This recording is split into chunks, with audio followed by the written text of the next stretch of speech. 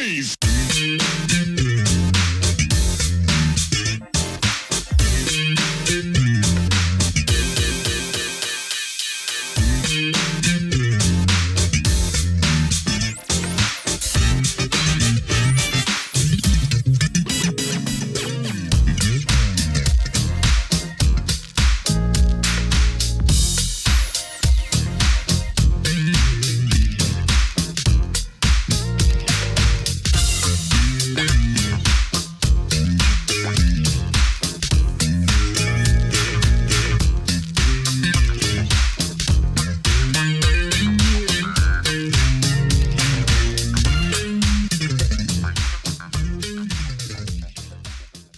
Hello and welcome to another edition of Truth and Rhythm.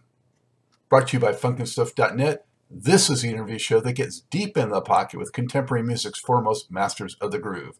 I am your host, Scott Dr. GX Goldfine, musicologist, creative arts journalist, and multimedia pro. Whether you're watching the video version of this show or the audio-only podcast version, I thank you so much for your continued interest and support in this show.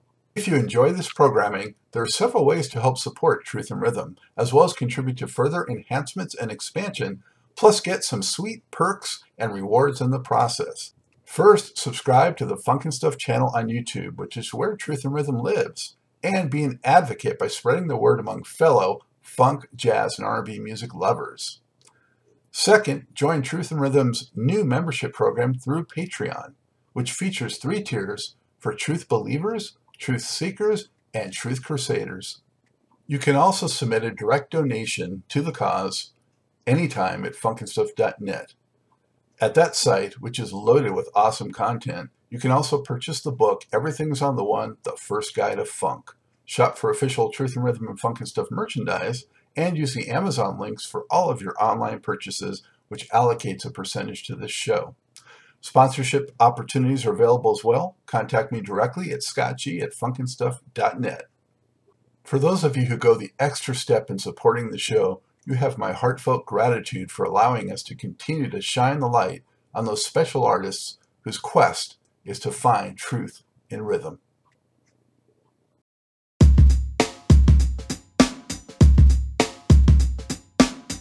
Hey, before we get started with today's show, I just want to draw your attention to new merchandise. Funkin' Stuff and Truth and Rhythm designs are in, and they look pretty darn cool. So show your support, help support the program, and show off some stylish merchandise and apparel.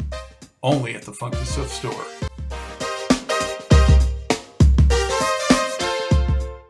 I am pleased to welcome to the Truth and Rhythm Mothership guitarist Eddie Martinez, who has spent nearly 50 years elevating scores of rock, funk, hip-hop, and pop recordings and performances to higher levels of sonic splendor through his articulate and soulful lead and rhythm playing. Some of the dozens of artists he has worked with include LaBelle, Lenny White, Bernard Edwards, Run DMC, Curtis Blow, David Lee Roth, Don Blackman, Robert Palmer, Mick Jagger, Bootsy Collins, Tina Turner, Steve Winwood, and Chaka Khan. In 2018, he released a solo album called Akosua, Akosia, actually. Akosia. All right, I appreciate that. It's brimming with first-rate hard rock and soft rock with jazzy embellishments tossed in. Eddie, thank you for joining me. How are you?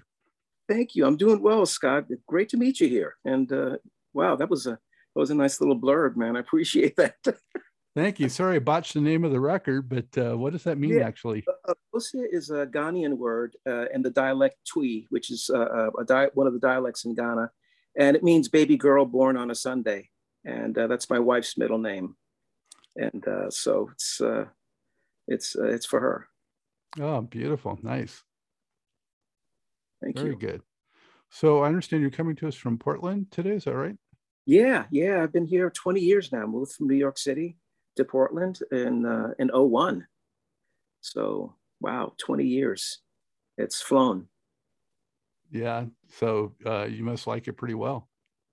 Yeah, it's worked out really well for me. It's my immediate family. Most of my brothers moved here. I was the last one to move to Portland. Truth be told, and I was, I was doing it in the city, and I was so busy. and just went through a lot of different changes in my life. And, I felt it was just time to get out of Dodge. And my family said, come out here and give this place a shot. So I did, and it's worked out really well. And so I'm centered here. My family, my wife, remarried about 5 years ago, and just it's a new chapter, and it's turning out really, really well. Oh, that's great to hear. I know it gets a little cloudy and rainy there, but I know it's beautiful. And I, was up as far as I think like Grants Pass and in that area, if you know where that is, and then was in Washington above it, but never actually to Portland. But I understand it's, very, I don't know if bohemian's the right word, but it's very colorful and very interesting city. It's a very interesting state. It's bucolic. It's stunningly beautiful in the summer months and everything. And it's just become, September, October, November, man. It's like I'm stuck in some film noir, man. It's kind of like I'm trying to, get out of Casablanca, man, if you get my drift. But, yeah. So, it's, and it's beginning now. So, I get a bit of doldrums, and just try to deal with that, but it's been an ongoing process, and it's coming along all right.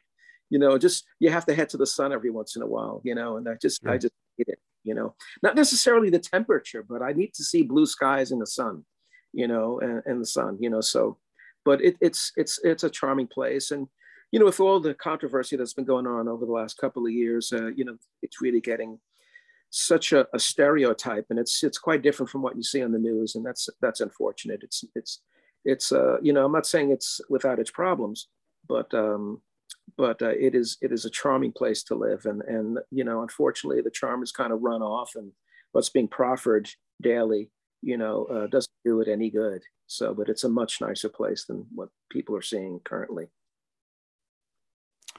And now, were you from New York originally, or are you from Puerto Rico, or were you from? My parents are from Puerto Rico. I was born in Queens, actually, and grew up in Jamaica, Ozone Park, and Hollis, actually. So, funnily enough, I did like a 360 when I worked with Run DMC, because they're from Hollis, and a lot of musicians. I mean, so many great musicians are from Jamaica, Queens, and in some ways, I was literally born there, but grew up mostly in the South Bronx. But I did full 360 because once my music community kind of really developed, most of my friendships emerged from the South from Queens and South Jamaica and Hollis, and from that area. So many great musicians, Lenny White, and who's living out there, Marcus Miller, Denzel Miller, Don Blackman, they're all from that area. Omar Hakim, it just goes on and on and on. Barry Johnson, one of our great bassists, and all from Jamaica and Queens and everything. And they all had basements to practice in, and the first, not the first band, but the first band that I was in that got a record deal was a band called Mother Night. And I'd say, it was a big band of 10 pieces. And I'd say a good seven of the 10 guys were from Jamaica and Ozone Park and Hollis. And that's how they learned how to play and cultivated their styles and everything. So, Queens holds a lot of significance to me in terms of the arc of my career. I got a whole new appreciation for what a rich musical hotbed that area is by just doing this show. Because, I had Barry Johnson on, and I've had other guys on like Tom Brown and so many that have their roots there. And just, hear them talk about it just sounds like an amazing place to come up musically.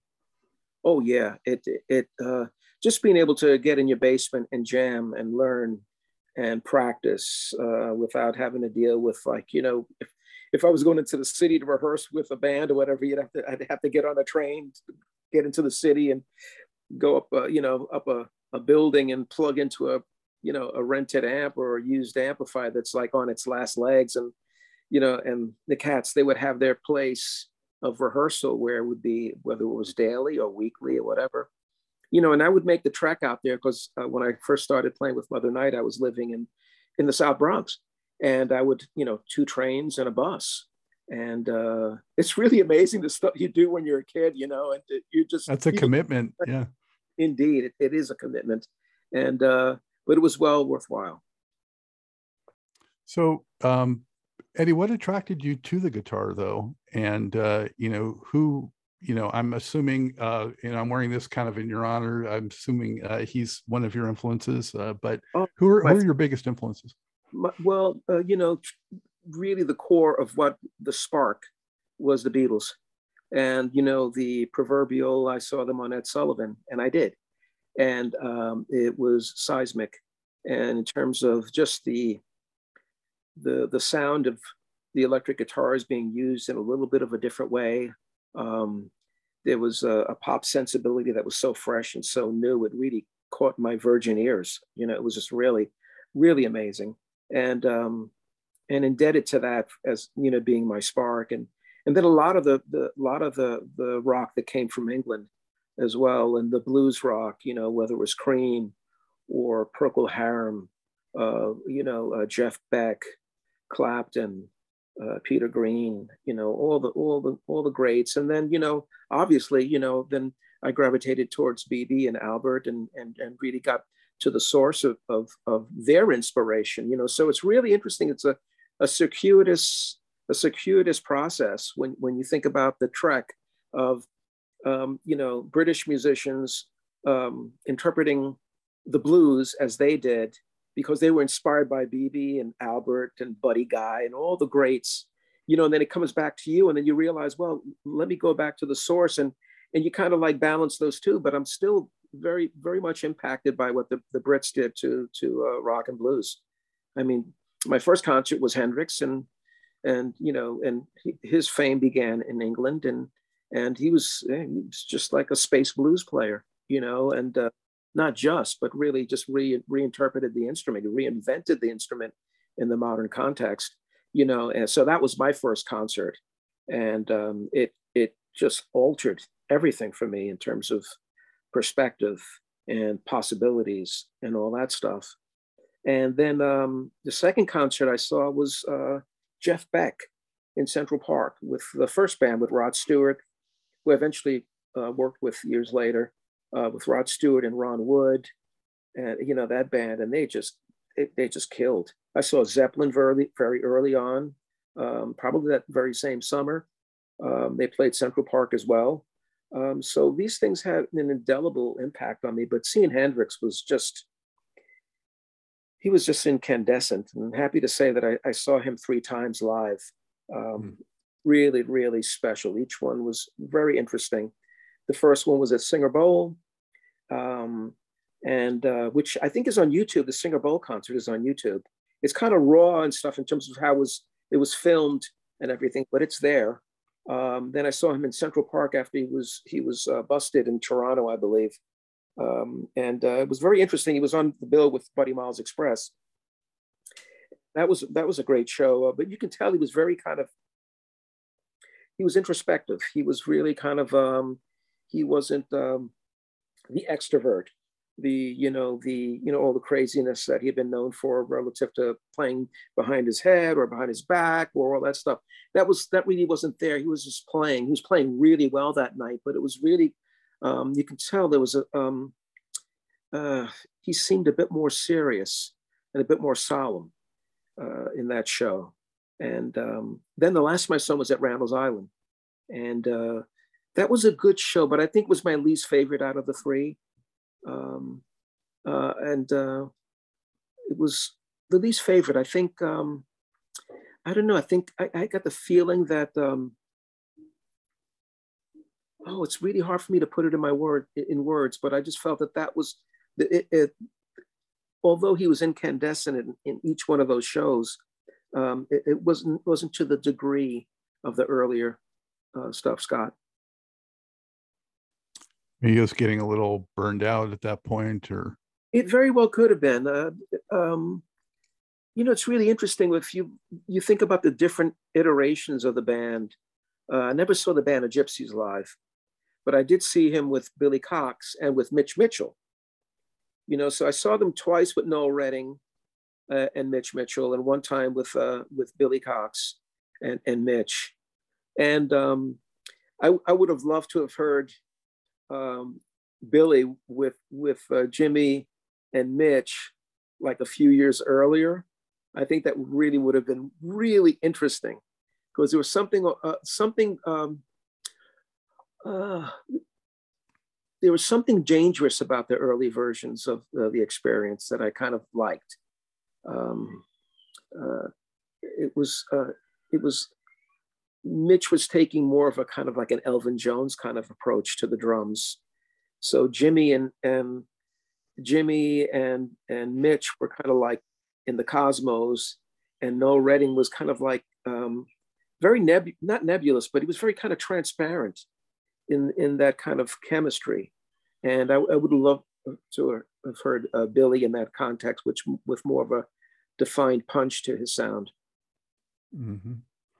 Well, unfortunately, I never got to see Hendrix or Zeppelin for that matter. But man, it's so cool that you were able to. And oh man, I consider myself really fortunate to have seen those great acts. And never saw the Beatles live though. Some friends of mine had, but I've seen McCartney a couple of times, and that was really amazing.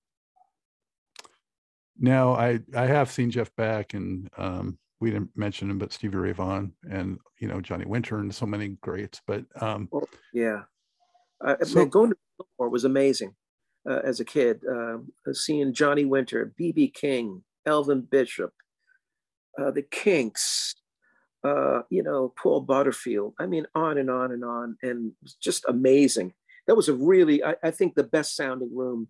And I would say probably the Beacon would be next, but nothing sounded like the Fillmore East. That was just, there's something very special about that room. The acoustics were incredible.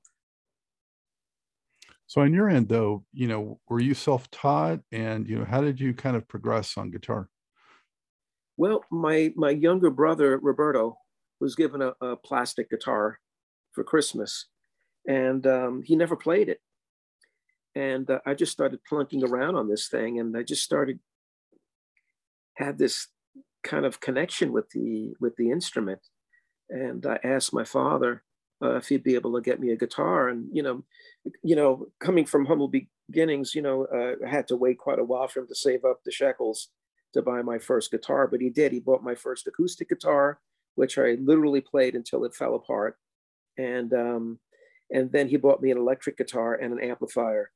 And then I was on my own. But those were really instrumental, and really, it just transformed everything for me. I was just obsessed with the instrument.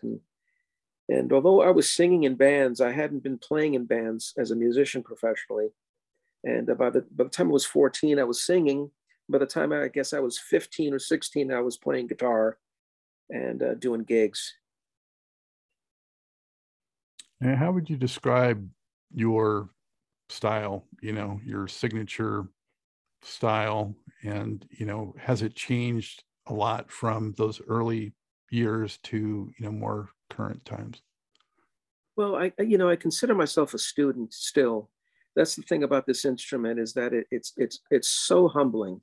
And the moment you think you know it all, you really don't, because the guitar just seems to smack you in the face with the stark reality of you don't know shit.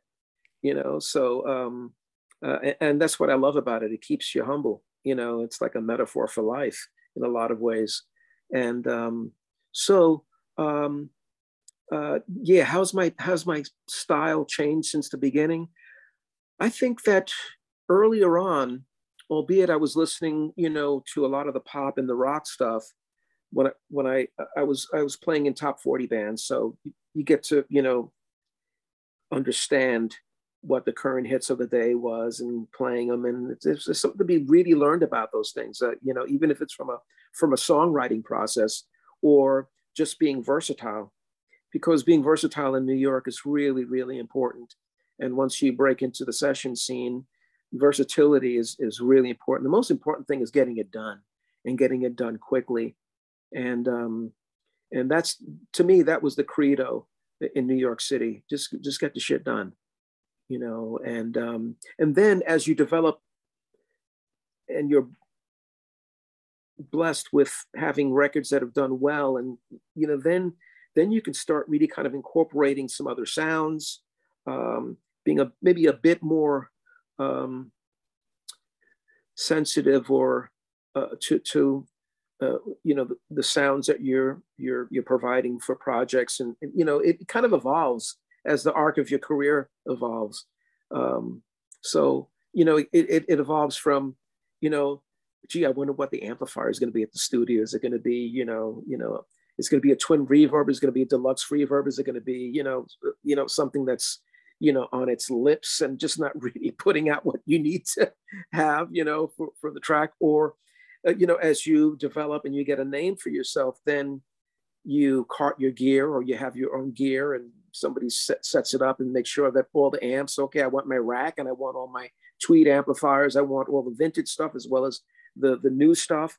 And then you have a different type of menu, and then you can pull from, oh, I think I'll use my Tweed Deluxe on this, and I think it's going to suit this just fine, because the first rule is that there are no rules. So it's only about what is applicable to the song and the track that you're performing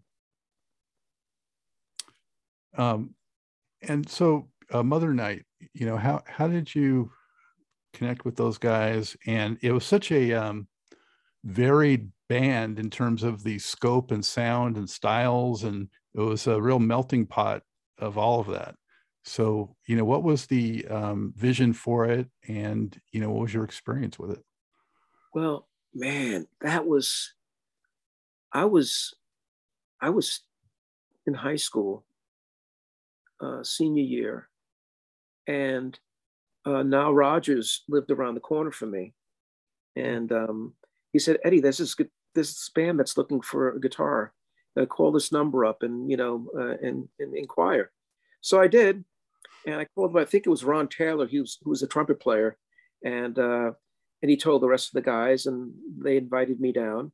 And I took 2 trains and a bus out to South Ozone Park, to Arnold Ramsey's house, and auditioned. I think I had a big muff and a wah-wah pedal and plugged into whatever amp that was there, and then they liked the way I played, and they liked what I was contributing, and there was like a higher education for me, because it was so varied, the music. We were doing it was a horn band, so we had 5 horns, and we were doing all the blood, sweat, and tears stuff, all the Chicago music. We were doing James Brown, we were doing Dyke and the Blazers, which to me, that was like, James Brown and Dyke and the Blazers. I mean, in terms of the funk, that stuff was just so nasty. It was just so nasty. And it was like really getting into the discipline of playing one pattern and never swaying away from it.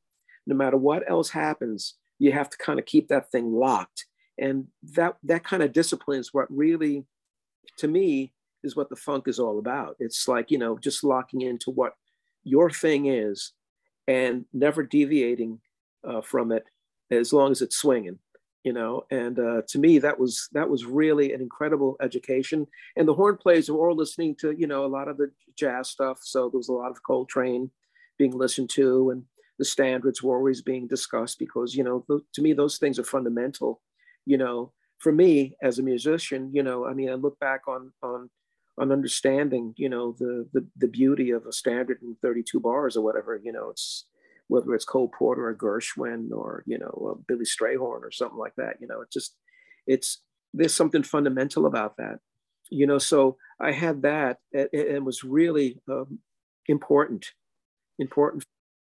But after we disbanded, because we did one album and we did a single for Buddha Records, after we disbanded, I really tried to focus on bands that were more guitar centric, because I felt I had that kind of foundational understanding of pocket playing and rhythm playing. Then I wanted to do things that were a bit more comprehensive, and that covered like full front. I call it full frontal guitar, where the guitar is just like right in your face and integral in a different way to the music.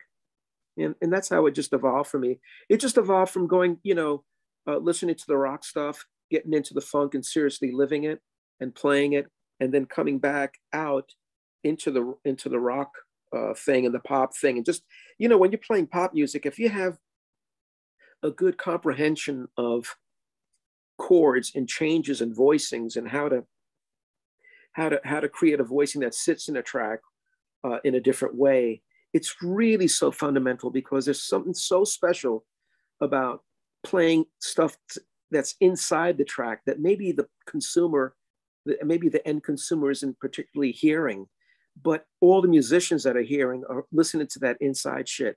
And to me, that's where a lot of the magic is that creates a bed for all the other stuff that goes on top. Also, Eddie, if it wasn't there, they might notice that, not consciously, but in, you know, their appreciation and enjoyment of the whole piece. Totally agree. Totally agree.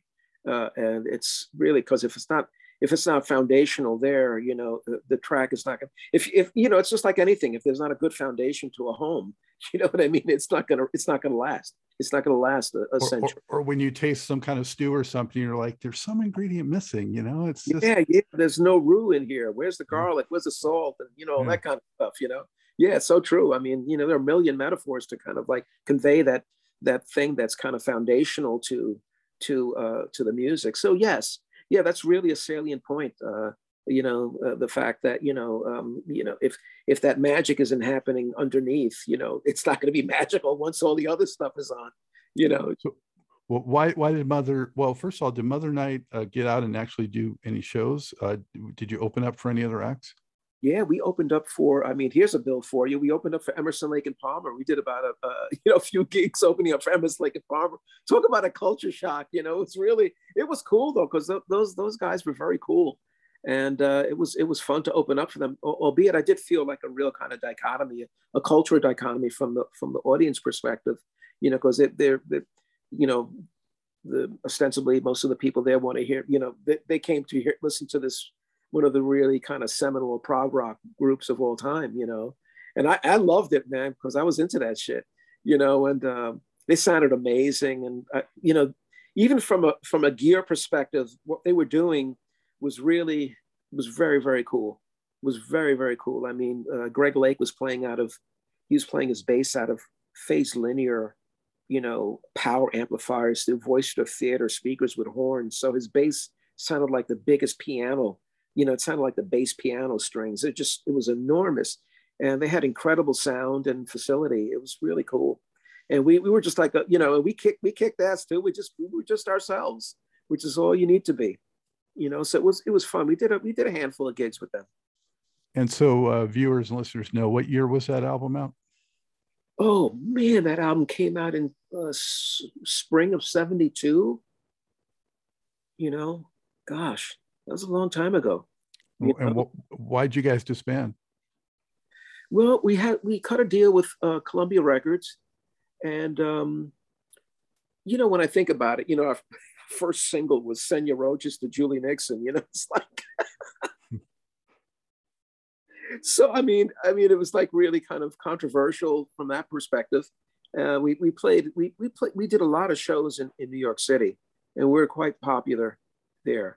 And then I guess Columbia didn't pick up the option for the next record, and then we got a deal for to release a single with Buddha Records, and we released this tune called "Say Brother," and it's like the first tune that I ever composed for the band, and Skip Foster McPhee, or Skip as we call him affectionately.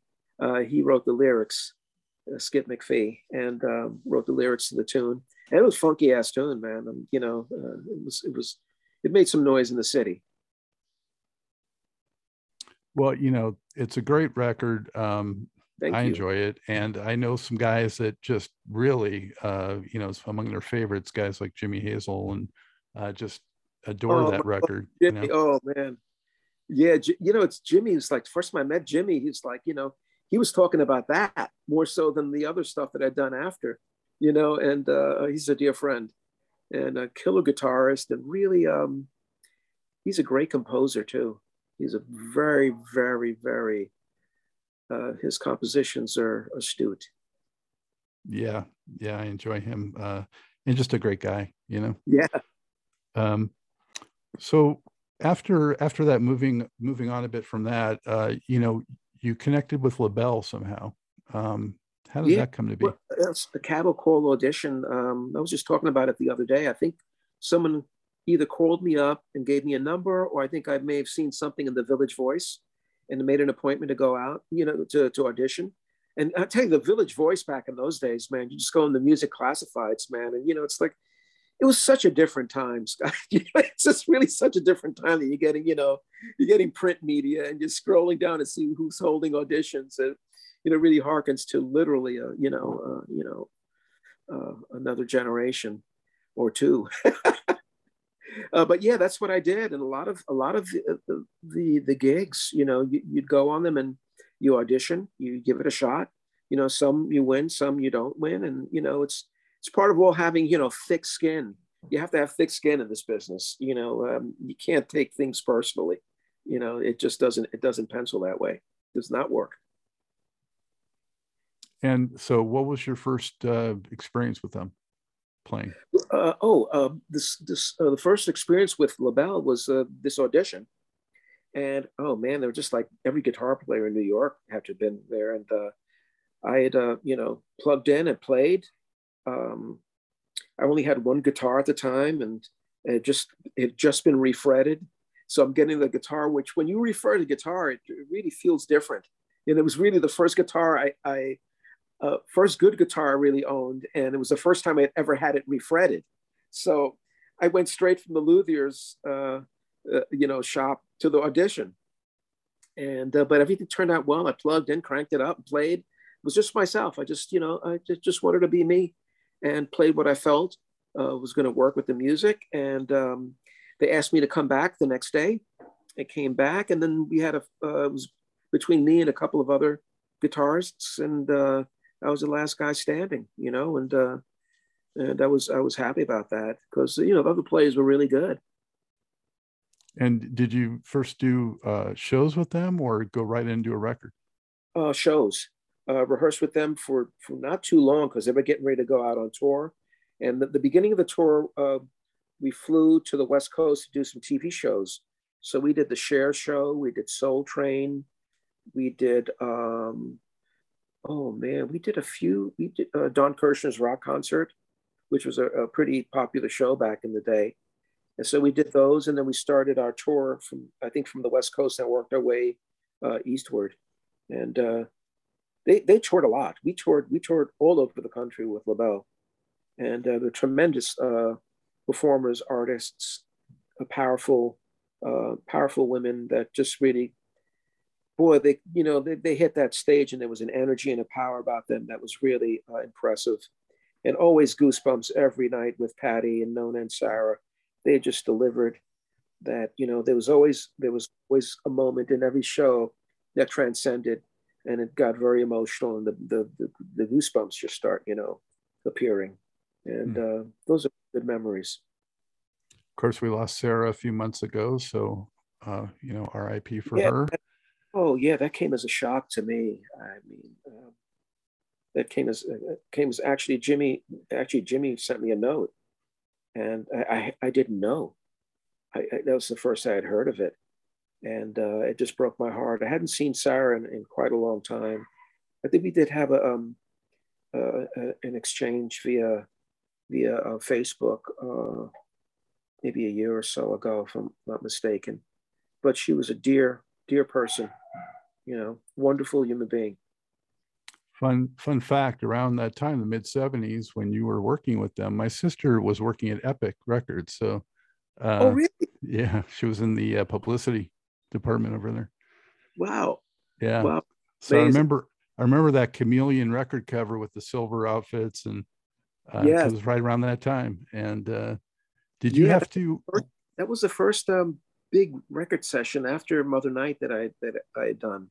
That was really kind of different for me, because I was on the West Coast. We did that recording in San Francisco at Wally Heider's. I think most of the recording was done there with David Rubinson, who was producing.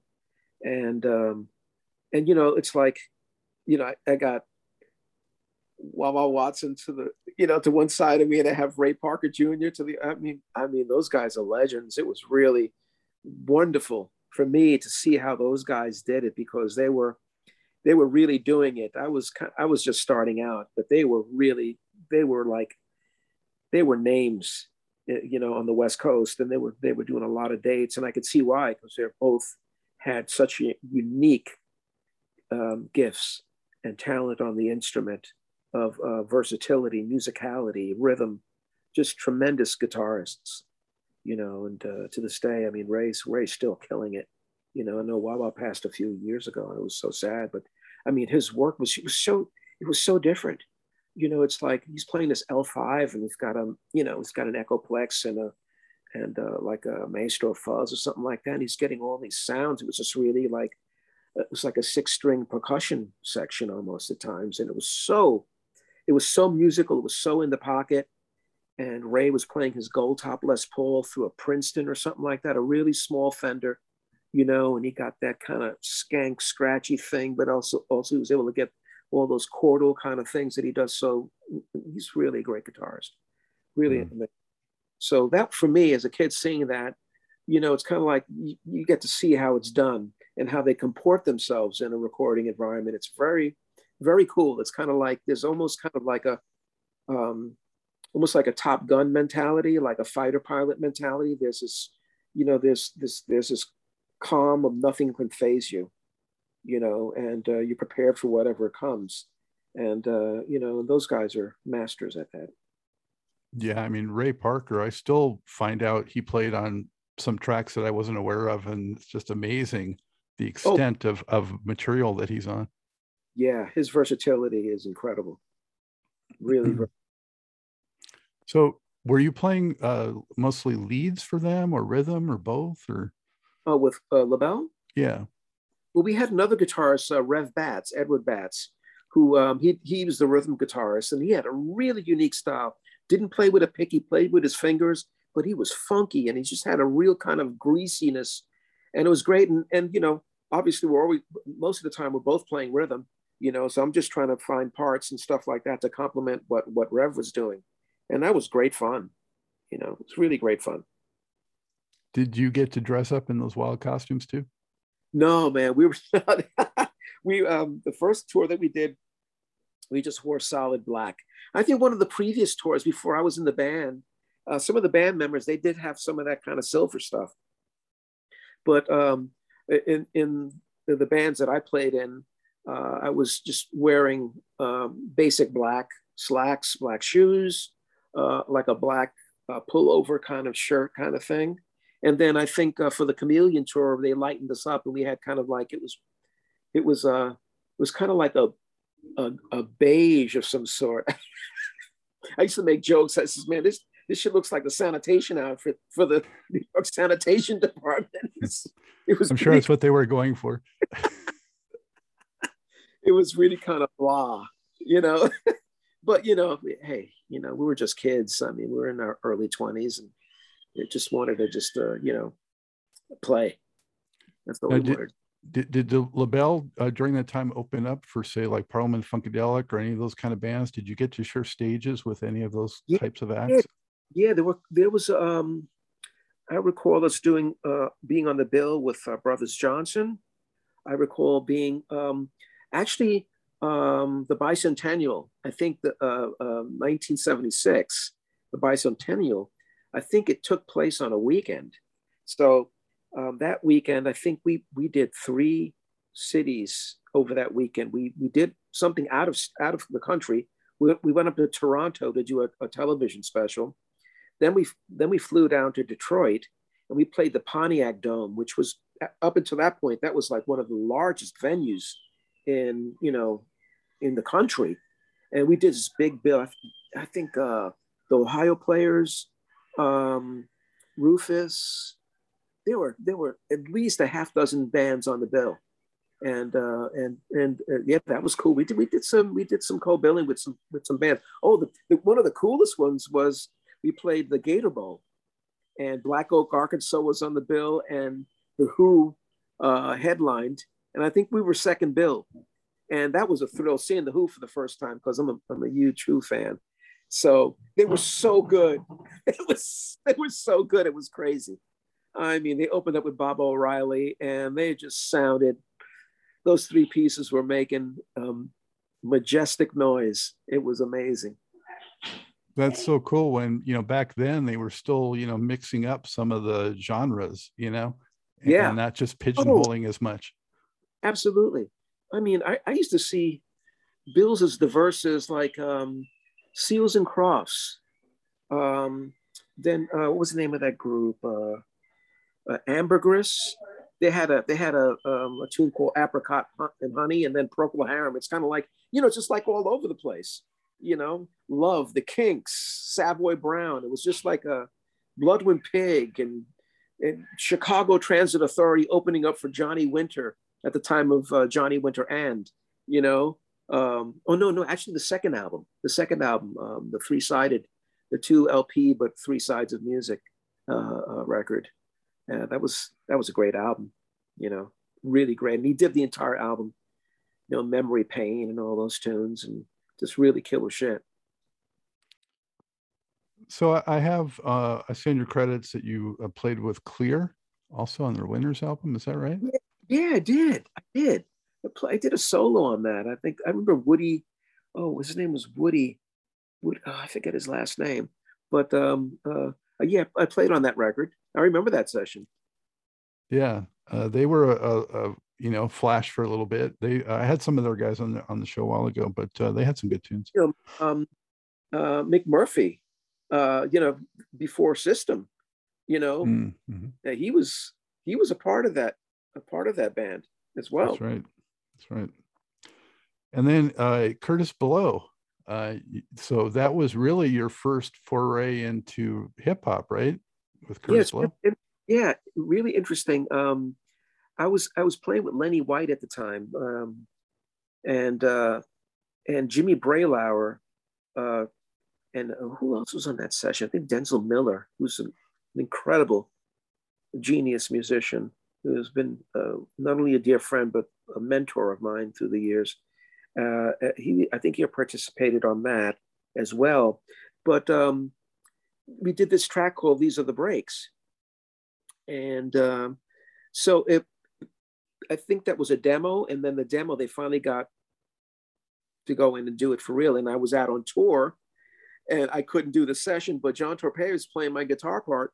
So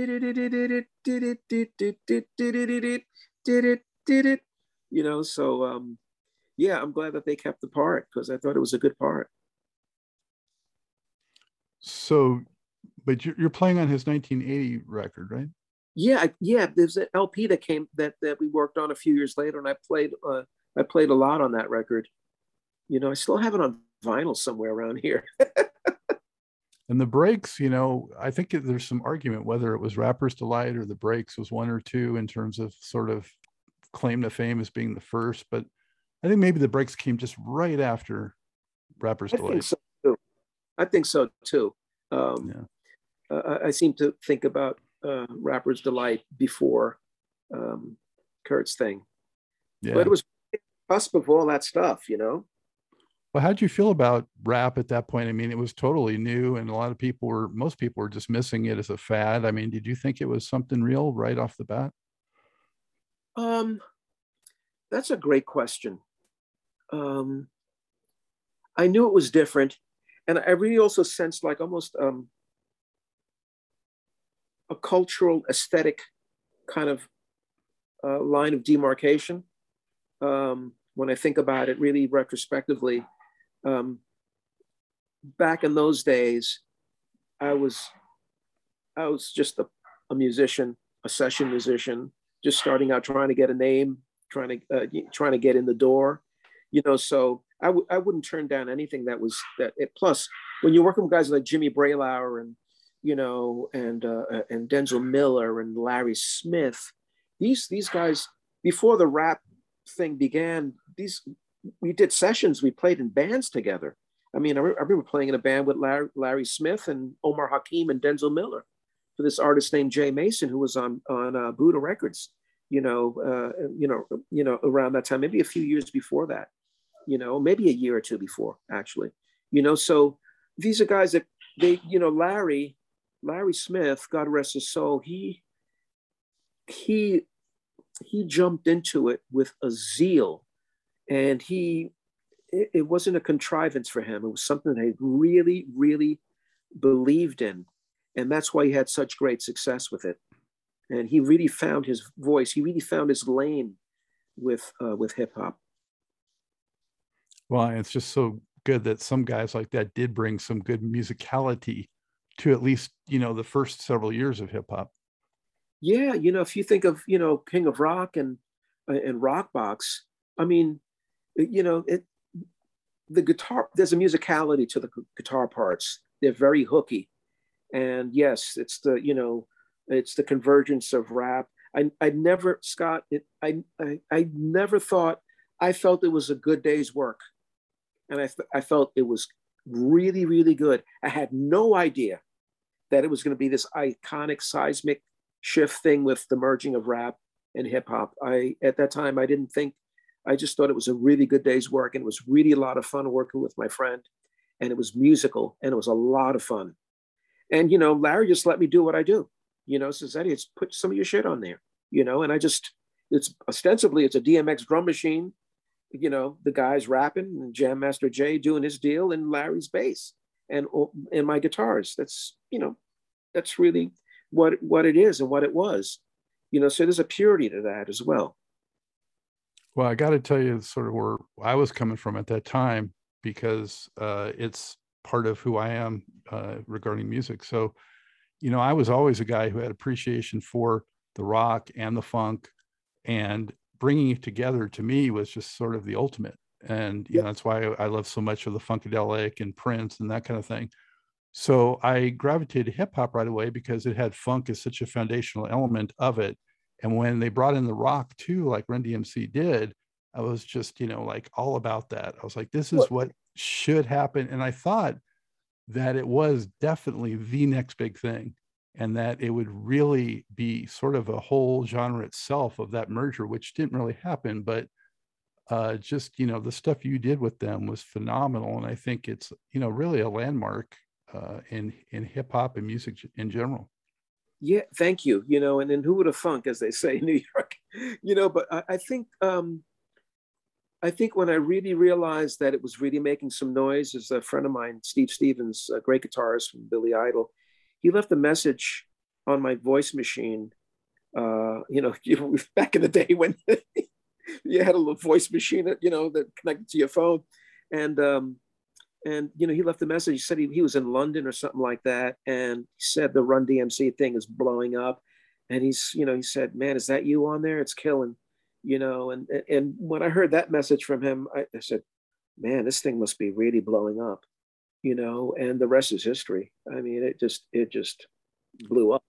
Rockbox being the first one. And then also the fact that it got video play too. And you had your little cameos in it, which was cool.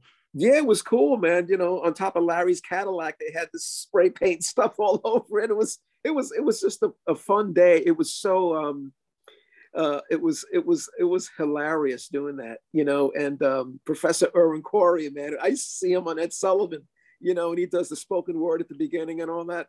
I mean, I was talking with, he was a very cool cat, man. That was really, I just love his soliloquy at the front, man. It's just like so incongruous, you know what I mean? It's just so kind of like from left field. And I love that kind of juxtaposition, because that music was a juxtaposition, Yeah, and then the next one had Larry Bud Melman in it. Yes. Yeah. Yeah, stepping on MJ's glove and all that shit, man. It's like, oh man, it's like really, really kind of iconoclastic, and said, move over. This is the shit. It was very cool. It was fun. So, to what extent did you get to work with Rick Rubin and spend time with Run and DMC and Jam Master Jay and those guys? Well, the first sessions were really interesting for Rockbox, and I think they had their raps on there. There was the beatbox of the DMX machine, and Larry's bass, and then I worked with Larry that entire day. I don't know, 3-4 hours. Just started stacking up and building up guitars and stuff. And when the Cats came back, they weren't really feeling it. they thought it was kind of like covering up their rap and everything. Thankfully, Larry and and you know, Ron's brother, you know, their manager just said no. They were just you know, adamant that this is the way, this is the path, this is the way, this is really good, this is the shit, you know. And I guess they were a bit reluctant at first, but you know, when it came out, man, it was over. It was over. It was so different. It was so fresh. And then they said, well, let's do this again. You know what I mean? And then we did, you know, we did King of Rock. And I remember seeing Rick Rubin on the sessions for King of Rock. He was in the room when I was doing guitars on that. And you know, I haven't seen him since that day. Wow. I haven't seen him since that day. I would love to see him and just say hello to him, you know. But yeah, and you know, the rest is history. What an incredible career he's had as a producer and everything. It's amazing, you know. Yes. And Yeah. big ears, and you know, he's got a great 360 of music. And you can tell it, you know. And I saw the thing he did on Hulu with Paul McCartney. Loved it. Yeah. I was just riveted. It was really wonderful. Yeah, it made me say, oh, there's so many guys I want to see them do this with also, you know. Yeah. Like Yes. do one with Stevie Wonder and do one with, you know, so many guys.